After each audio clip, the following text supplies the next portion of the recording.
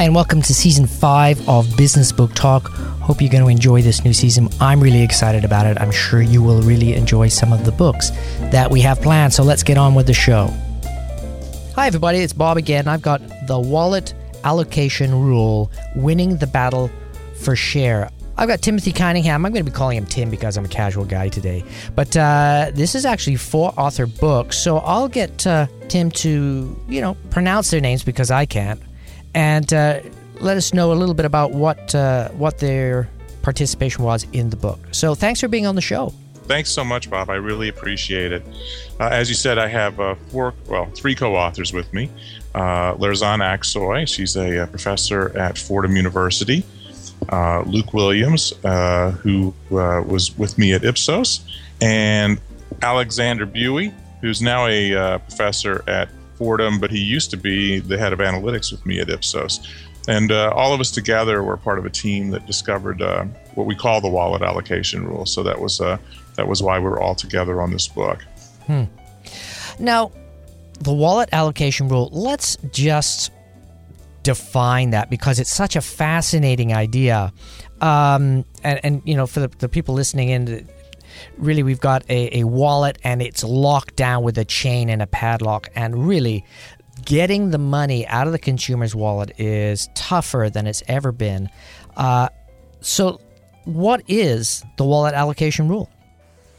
Well, the wallet allocation rule is actually a simple formula that we discovered that can link customers' perceptions of the brands they use. So let's say how satisfied they are with the different brands they use, and do a really good prediction of the way they divide their wallet among these competing brands. And that's actually a big deal because most of the measures we track by themselves, so let's say most firms track satisfaction, or they may track some form of recommend intention using something like the Net Promoter Score, which you may have heard of.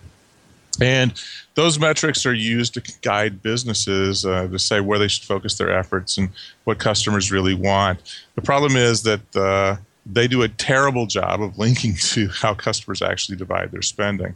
In fact, literally if I know your satisfaction level, I really can only know about 1%. I have only 1% information on how you divide your wallet. 99% of the information, I have no idea what's going on. And that's been a real problem for businesses because, they're trying to improve their satisfaction or their Net Promoter Score or whatever it is they're trying to use to gauge how well customers like them. And if you get that number wrong, and if you actually are focusing on something that where the score goes up and nothing else happens, or people aren't giving you more spending, the easiest thing for managers to do is say, this is all worthless. This customer experience stuff doesn't matter. And then you end up with kind of the Bloomberg Business Week story that came out last year, or I should say, I guess it was December of 2013, where they had proof that it pays to be America's most hated companies was the title of the article. And they had all this stuff in there showing that they couldn't link satisfaction to stock market performance. Actually, they could, but it was negative. They could show that firms that did terrible in terms of their satisfaction were performing better than firms that were doing well. And it was hilarious. Stephen Colbert even did a skit on it because it was so unexpected. He offered his help on getting American corporations' customer satisfaction numbers right in the toilet, and then he gave all these hilarious suggestions. But it's what happens, if you can't make things link up. And so we're big believers in treating customers the way you would want to be treated, and but you have to show how it's going to work, or it just becomes a big guess, and if they're guessing, they'll guess on something else. Well, what's fascinating, because we're in the era of cheap big data. I mean, it used to be you could do big data, but it just cost you a fortune. And you would take it way more seriously. Do you think because there is so much data available to your average corporation and even smaller businesses that they're not mining it accurately, or they're mining it the wrong way, or they're just playing at it and not actually taking the data seriously? I don't think that they're playing at it. the biggest problem with big data is, well, there's several. Big data is clearly here to stay, and it's an important part of the future. But most big data is pretty bad, right? It's messy data. It's never structured in a way that people can understand what it means, and it takes a lot of a very skilled analyst to pull this stuff together in something that you can meaningfully use for prediction. But they're pretty good at predicting things. Big data. Just think, the Netflix recommendations you get. They're actually pretty good, but and they are able to do that across a bunch of people. And so you think, well, how is it that they're able to figure out what I do? They're even able to kind of make their own movies based on what they think people should like, just based on viewing habits. So that part's okay. The problem is they actually rarely understand why you do anything with just big data, because big data is behavioral only. And so you end up with these really dumb strategies sometimes because you don't understand why people are doing what they're doing. So the problem there is, you could be, you can keep shopping at a place because you have no other alternative and really but would be willing to spend more there. Big data will never help you understand that, because if you're a good customer at one place, you're more likely to be a good customer at the competitor too. And that's something that people don't get. The big spenders tend to spend big in the category wherever they are, even if you're number 3 on the list. And you'll never get that through kind of social media marketing, big data, all these kind of fast-moving data about how your business moves, because you end up making the wrong assumptions. We have to ultimately come back and say, how do you really feel about us, and how do you feel about the competition, and what is it that causes you to go for, why aren't you buying everything from us, which would be, there's, advantageous in terms of time for a customer. Why does a customer go to 3 grocery stores? I mean, nobody says, you know what, I am really bored today, let's go to the grocery. Yet they still do it. And the reason is they're obviously getting something that they can't get somewhere else, or they feel they can't get somewhere else, or because your time is your most valuable resource. I mean, we'd all rather, our biggest complaints are always, we don't have enough time to do what we want to do. Well, we certainly don't want to say, well, I had that extra time and I spent it shopping. It's probably not the way we think, or at least most of us think.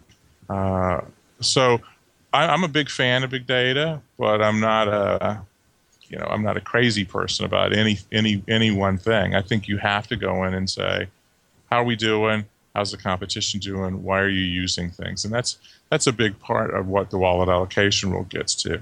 It forces you to think in a competitive context. Everybody measures things in a vacuum. Even big data is measured in a vacuum. How am I doing? Do you like me? Do you like me? Do you like me? Kind of thing. And it's like, of course they like you, or they wouldn't buy from you at all unless they had no alternative. But they may like your competitor just as much or even more. And until you understand that and what that means to how they divide their spending, you're going to get the wrong answers all the time. Well, it goes back to the old adage is being conscious of what's going on. And I think one of the biggest problems with big data is that people rely on it too heavily. And then they kind of get this bias, like you were saying, a biased approach, which has taken the human factor out. And really what what I got out of is the wallet allocation is being much more conscious of who your customer is, and actually listening to them and changing policy or changing the way you do things so that they recognize that they have meaning in their relationship, instead of there's this big divide between the company and the customer. Absolutely. And that's one of the things that drives me crazy. Everyone says that they care about the customer, but the easiest way to tell how successful you are in a big company is how far away from the customer you actually are. And they don't shop their own stores anymore. I mean, it's kind of at that level. And we have to go in and really, treat people as individuals, understand what they want, and deliver that to them, instead of relying on these, treating everyone like a number and actually using just, numbers that most of us aren't even tracking. Because big data doesn't even come down into the organization. What I mean by that is you can't get people to rally around a big data number. It has to work in the background or in a kind of a decision support system. But can you imagine trying to tell the frontline employees, we have a statistical probability of X that these people will do Y if you do this? I mean, everybody's going to go, yeah, I'm not in. I don't get it. Yeah. You made a critical point there, shopping in your own environment.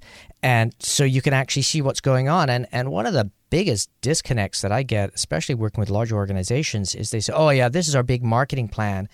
And it is not in alignment, or they haven't bothered to talk to the people that are actually in the front line. And why they don't do this just boggles my mind. Why aren't they talking to the salespeople? Why are the salespeople frustrated? What are the type of questions the salespeople are getting? And then after listening to those guys, actually make some tools so the sales guys can go back and say, hey, we've been listening to you. Look at all these great new changes. Helping the people that are actually on the front line communicate better with their client demographic. Yeah, I find that always interesting. Before we design wallet allocation studies, we want to go in and actually talk to the people on the front line because, as you said, they know so much of what's going on. And what you end up finding out is there's usually, again, senior management clearly is passionate about their business, but they think about it the wrong way. They think about their business all the time. They know everything about how their business is supposed to run. And so they get a distorted sense of what the customer should think about their business. The reality is, unless you're in a really sexy industry, people aren't talking about your business all the time, and they're not thinking about your business all the time. They're thinking about it when they need to use it. And the people that actually are going to be able to give you the feedback you need are either the end user, the customer, or the guys who actually deal with those customers. Because if you don't have those two pieces aligned, you're never going to be able to make things happen, because in the end, your success happens with those frontline people interacting with the customer. They're the face of the brand for the most part, for almost all brands. And if you get it wrong, it's your lost sale, and it's your image being wrong. Not only that, you end up with a lot of frustrated employees because nobody wants to go to work and not be able to deliver. Well, there's always been a huge disconnect between sales and MarCom, marketing and communication, which I found incredibly ironic. And yet, if that model exists there, imagine how disconnected C-suite is from the actual customer. It just doesn't make any sense whatsoever. I mean, you look at a company like Ben & Jerry's, they've kind of got it together because everybody thinks, oh, Ben & Jerry, they're making ice cream for me because Ben & Jerry are crazy about ice cream just like I am. Very rare you have that type of relationship with other organizations. Well, they have a small business mentality, right? They never lost it.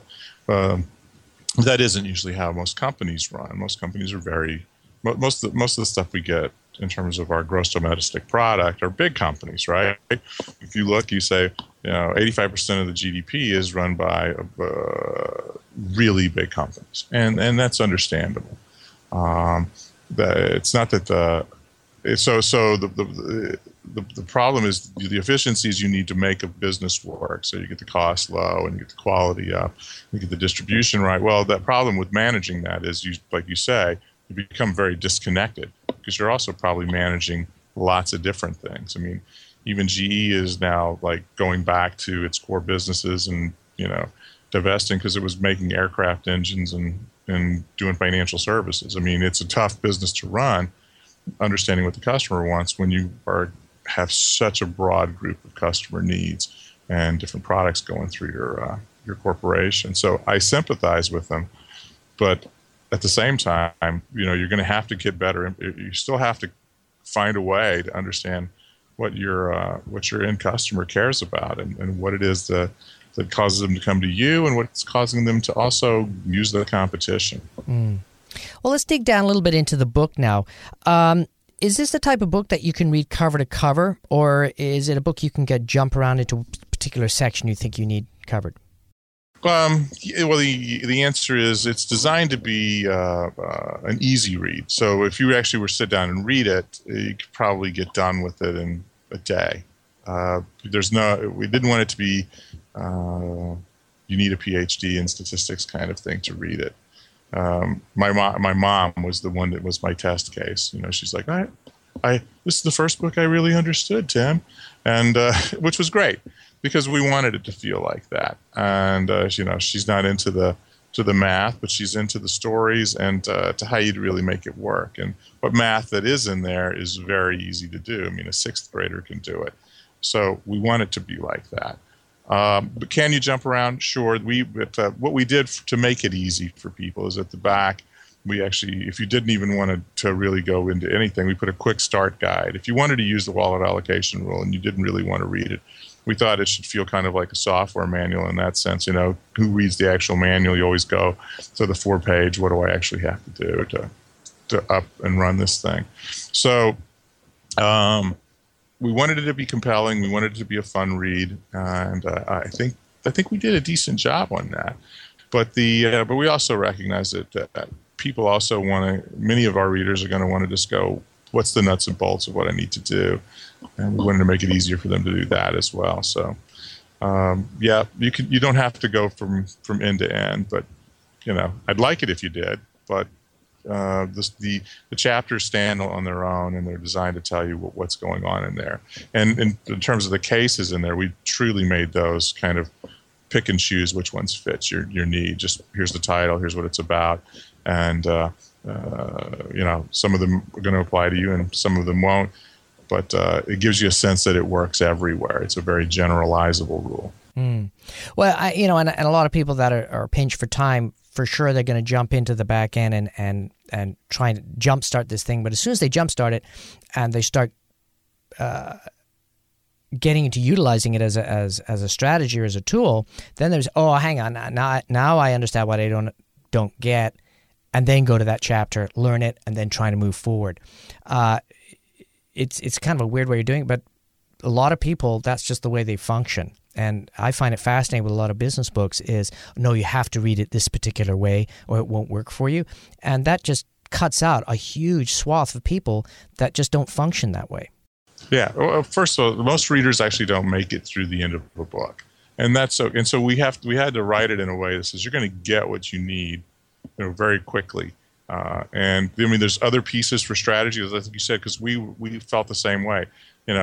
When you're doing the higher order strategy pieces, well, you're probably coming back to that chapter to get that, because you're probably already starting off trying to figure out how to do it, and then you're going to say, okay, what do I need to do to supercharge this as I've already got this thing up and running.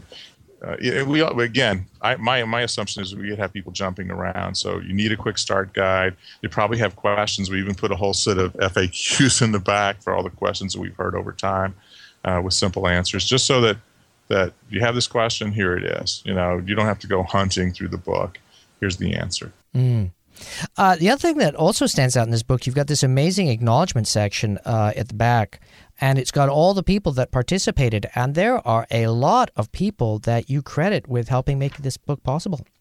Oh, yeah. I hate people that say, I'm so awesome, as if they're self-made, and I didn't want that feeling at all. One of the things that I was very happy about was I could bring so many great people along with me. I wanted them to get credit. And I wanted to, I was like, send me your picture. I promise I'm going to make sure your picture gets in here in your bio. And, because most of these people aren't going to get a chance to write a book. And they're certainly, but without their help, I wouldn't be able to have this happen. And it's just the right thing to do. If you say that you're in this business because you want to make the world a better place, which is the reason actually I got into this space. I wanted to get paid to tell people it's good business to be good to each other and to show them how to make it work. If you're going to try to do that, then you better live it. And so, it was funny because I'd sent this out to several people to review it, and some of the guys at some of the larger firms were like, take those names out. Don't do this. And I was like, there's just a 0% chance that's going to happen. I make sure that everybody knows that I share credit, I take blame. It's kind of my rule. And definitely wanted to share credit here. Well, one of the things that's fascinating about the book is you have used an incredible amount of data and actually illustrated the data so people can get it. Did you find that because you were trying to simplify it and make it so people could have aha moments all the way through the book, that the illustrations were needed? I think you have to have illustrations, because as easy as the wallet allocation rule is mathematically, people still get scared of things, of numbers. And it was funny, the introductory piece for the wallet allocation rule was actually put in the Harvard Business Review. And the editors there were actually a little concerned because there was an equation there. And so they actually put on the top of it, when they explain what the wallet allocation rule is, they say, don't let the math scare you. And I was like, okay, everybody's reading this can easily do this math. But at the same time, that's people. There are people that just don't want to think about the world that way. And I'm fine with that. Many of us are very visual. And I'd rather have a chart that explains something than a table of numbers any day. Yet Alex Buie, our co-author, he hates charts. He would rather have the table of numbers every day. So we wanted to have a balance, and so that everybody can say, okay, if you need the hard data, it's there. If you need a quick, easy visible representation, it's right here. It's if you're writing for a large audience. And you can't customize a book to be, each reader reads this way. You need to make it as easy for every reader to get through it and still feel like you didn't dumb it down in a way that was insulting or came back with the wrong answer. So I wanted it as simple as possible, but not simpler, to paraphrase Einstein. Let's dig down and talk about the formula itself. How complex is it? Was it hard for you guys to discover? Well, what's the story behind the formula? Well, I'd like to say we went in thinking we'd find this formula, but that isn't how it was at all. We were led down this path because of some discoveries that had happened by some colleagues. There was a researcher who found that the relationship between how people divide their spending could actually be explained as a function of how you rank something. And by rank, I mean, is it first, second, third? And it was based on a natural law called Zipf's law. It was discovered by a Harvard linguist a long time ago. And basically it said that the frequency of the use of a word is inversely related to its rank, meaning the most frequently used word would be, have tons, and then there would be the second most, third most, and it followed this clear pattern. And they found that pattern actually worked in a lot of things. It worked in predicting earthquakes, internet usage, population density of cities, and then they found it worked in market shares, and then later how people divide their spending, what we call share of wallet. And so that told us that rank was going to be important. But it didn't tell us that we were going to how we could make it simple. This law by this linguist was actually complicated. And if you looked at the formula, most managers would go, "I'm not going to do that," because it's not easily interpreted. But so we just started asking some very basic questions, and it led us down a path that I would say the discovery was basically an accident. We found that this relationship worked. And the first thing that the academic colleagues that were with us said is, there is no way this is right. And they were very serious. There's no way this is right, because there's been at least 30 years of serious research on the same data we're looking at, and nobody's discovered this. So why would we come up with a very simple formula that works? And so lots of testing went on. They just put us through our paces. So lots and lots of different studies, a lot of scientific papers to prove it worked, because no one wanted to have egg on their face and come out and go, "Hey, I'm the discoverer of the wallet allocation rule," and they go, "Yeah, that's a big joke." and science is filled with people that have made discoveries that aren't real, and then ultimately get blown up. So we didn't want to be one of them, and very, very happy that they did put us through these paces, because I feel very confident, and I like the fact that it's easy, because if it was hard, nobody would do it. This leads to very simple answers and something that the organization can rally around. As I said before, nobody's going to rally around some complex statistical formula. They rally around things that they understand. And the thing that's so easy about the wallet allocation rule is it says, we want to be number one. Everybody wants to be number one. So let's look at the percentage of our customers that truly consider us their first choice. Not they're tied, not tied for first, but exclusively we're the best.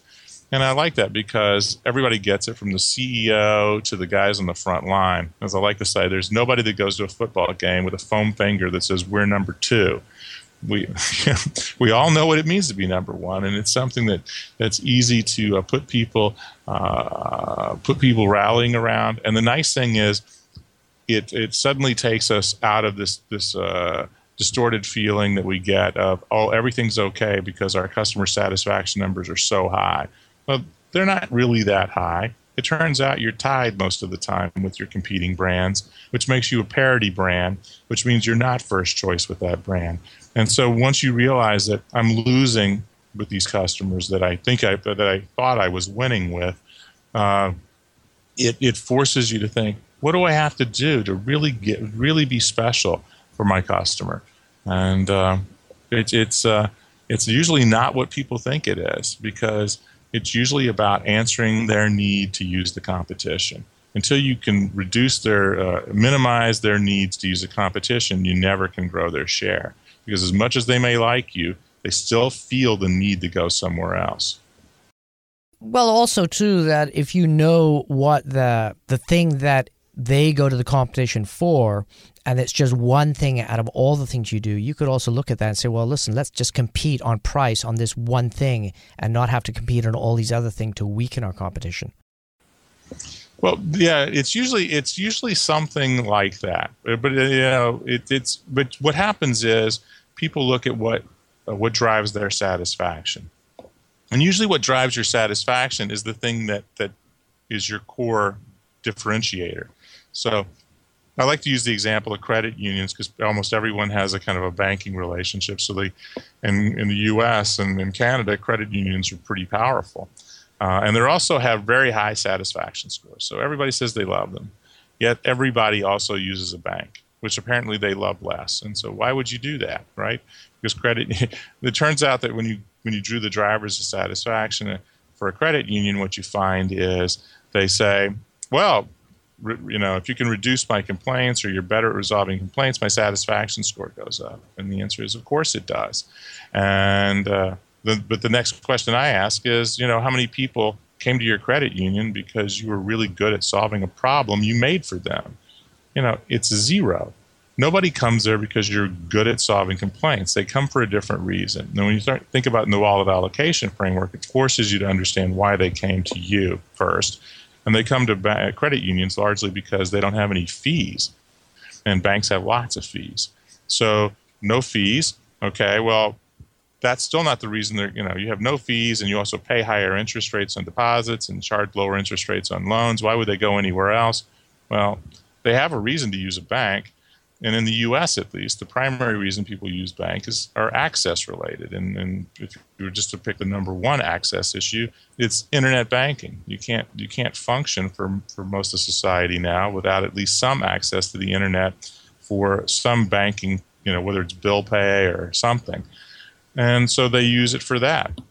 So credit unions have super high satisfaction. They're not going to win by trying to make them just happier. They got to make them happier by also reducing their need to use the competition. And that means you're going to have to improve access. You definitely have to improve internet access, your capabilities, if you're going to get them to consolidate more of their business with you.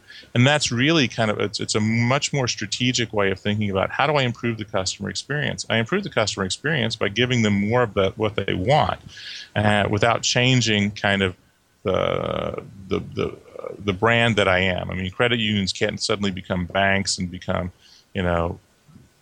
lose their friendly atmosphere and all that. But what they can do is say, I can offer that service and bring that into my business and give you less reasons to go elsewhere. So really, I mean, for the wallet allocation rule to work for an organization, they really have to have a paradigm shift in the way they look at business. It's absolutely true. But what's funny is this paradigm shift is actually a shift back to the past. I mean, these are, when you look at the wallet allocation rule, we keep quoting Peter Drucker throughout the book. Peter Drucker, the father of modern management, who said these things so many years ago. He kept saying exactly what we're talking about. Really, we're coming back to the fundamentals of business strategy, and that is understand what my position is, understand what the customer needs so well that the product or service fits that customer and sells itself, to quote Peter Drucker. And that's really what we're trying to do. And stop deluding ourselves in the sense of focusing solely on our own scores and ourselves. It's like a basketball team that says, could you imagine a coach go out there and says, my goal for you right now is to score 100 points today? Well, I'm not even sure what that means. The goal is to win. Whether you can win sometimes scoring a very low score as long as you can hold it, or you can lose scoring a lot of points. The reality is it's not about the score. It's about where do I place vis-a-vis the competitor. As long as I score more points in the competition with that customer, then I win, regardless of what the absolute score is. How do people keep score? How do you keep score? Well, the nice thing is the wallet allocation rule is we don't tell people to throw anything that they're currently doing away. If you're already measuring satisfaction or a net promoter score or whatever, it still works. You just have to put it in a competitive context. So just imagine, Bob, for a second that you use 3 different brands, and I ask you, how satisfied are you with my brand on a scale of 1 to 10, and 10's the top, okay? And you say it's a 9. Well, in every company in the world right now, a 9 is a great score. Until I say, well, Bob, do you also use competition? And Bob says, yeah, I do. And what do you think of the competition? Well, this one I also give them a 9, and this other one I give them a 10. Well, the problem now for me is, Bob, you've just made me tied for last. And the one that you're winning with, you're giving far more business to. That 9 only matters if the other 2 are scoring less. So if you give the other one an 8 and the other one a 7, well, now I'm winning. And I should be much happier with my life than that. So it's you keep score by using the same kind of systems you've always been using, but you convert them now to where do I rank vis-a-vis the competition, and that makes life easy. So you don't have to throw anything away. Your data's all there. You just have to expand slightly what you asked and put it in a competitive framework. Because obviously, being satisfied, you want satisfied customers who are willing to recommend the brand. I mean, that's obvious. But we need to make sure we understand where we actually place with the other brand vis-a-vis the other brands that our customers are using. Well, that's fascinating because just thinking of like a grocery store. I shop at 3, sometimes 4 grocery stores. The one that wins all the time is Safeway because it's the most convenient. It's the least amount of distance. I can walk to it, so I feel healthier walking there to pick up the groceries and walking back. They can fill up about 80% of what I need, but there's still 20% of my grocery products. I won't buy any fruit at Safeway because they're overpriced and their produce isn't great. Right next door, literally 50 feet away, is a small Chinese grocery store that has incredible fruits, and I buy all my fruits there. So that's basically a very simple example of exactly what you're talking about. It's like Safeway's winning, but they could be winning more by dropping their prices in fruits and providing me with better quality fruits. Exactly right. And that example happens all the time. In fact, it sounds like my own life, except instead of a Chinese grocery, it's a Korean grocery. Mm-hmm. Yep. And my wife does the same thing. And, it would be so easy for the big chain to pull this off. They just don't think about it that way, because what they'll end up with, if they just focus on their own score and how they're doing, it never comes up. That's not what drove you to go to Safeway. So what ends up happening is convenience wins for Safeway all the time. Well, that's a tough one, right? You're never going to – convenience is one of those very tough ones when you find that that's the primary reason, because you can't tell the competition to build another store right next to it. But frequently it is about, I don't have the item I really needed. And the nice thing for that Chinese grocery store is they've been able to win with you because they've been able to differentiate with higher quality, lower price produce that meets your needs. And so they're going to win consistently until Safeway in your market decides that they're going to play in that space. And right now they don't even know that that's the problem, because that's not how they've been measuring it. Exactly. Well, and then also as time goes by, I notice other products that are actually cheaper. Like I buy chicken there because it's $1 cheaper. And so there, as time goes by, Safeway's losing more and more and more. And if they're not conscious of that, then I am less attached to, well, look, if I'm going here, maybe there's other deals I can go to. So I lose faith in Safeway as no longer a partner for me. It's just another large organization that's trying to take all my money. That's the worst scenario, because then I'm going to try not to give any of my wallet money to Safeway, only on stuff that's on special, only the stuff that I really desperately need, and then I will spend a little bit of extra time in other places. So in the long run, it's a very scary situation for a large organization.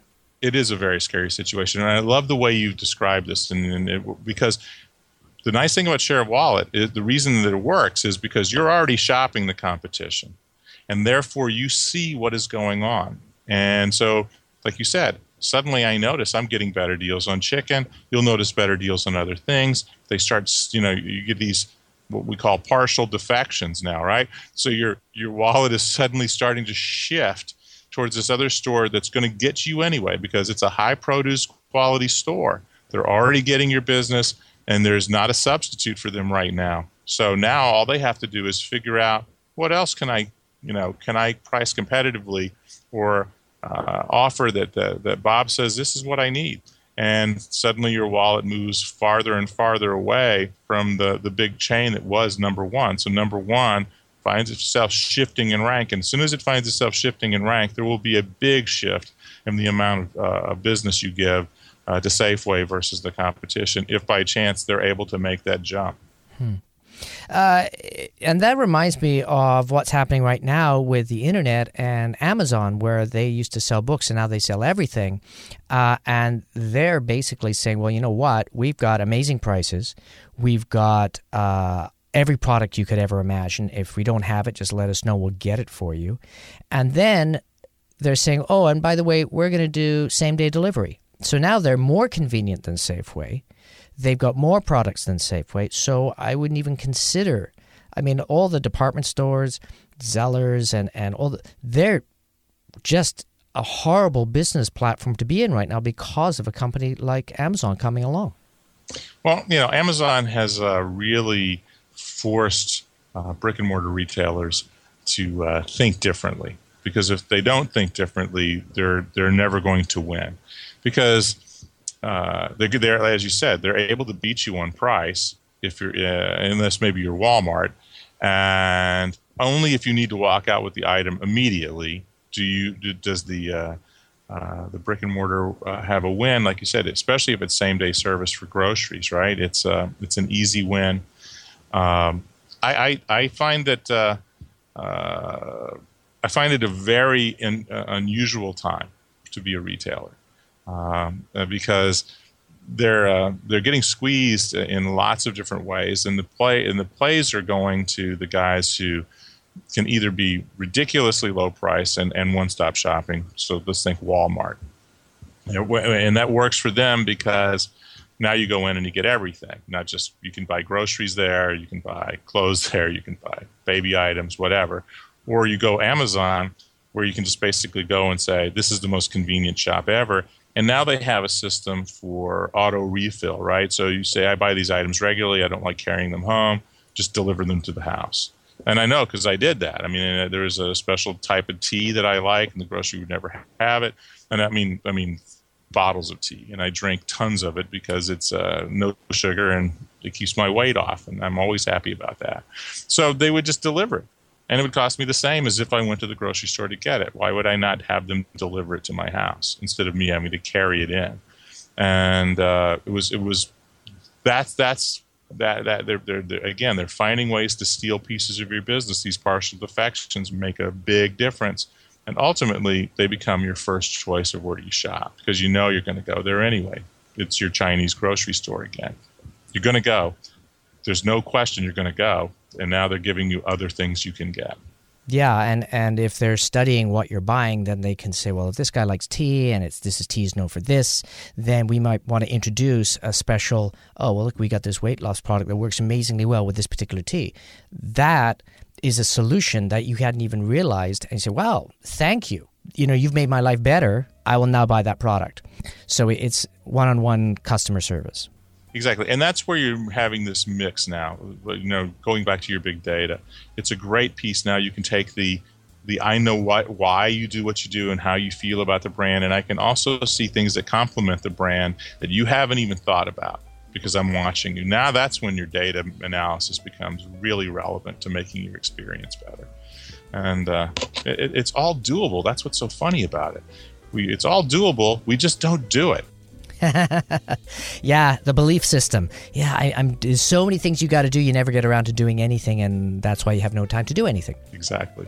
Where should people go to find out more about this book, or if they've read the book, to continue learning more about the wallet? Yeah, we've worked very hard to try to put our scientific papers and all the kinds of things that people may ask on our website at walletrule.com. And if that's not there, just reach out to us. We answer every email. So if you have a question, we will answer it. But that's probably the simplest place to get information on the wallet allocation rule. But again, it links to all the scientific papers, or many of them anyway, and has all the FAQs and quick start guides and things that you would ever need. The Wallet Allocation Rule, Winning the Battle for Share. Very, very, very interesting book. I highly recommend it. Thanks for coming on the show, Tim. Bob, thank you so much for your time. I really appreciate it. Hey, I hope you enjoyed that show, and do me a favor and tweet about it. Follow us on Facebook if you haven't done that already. We really appreciate it. See you next week.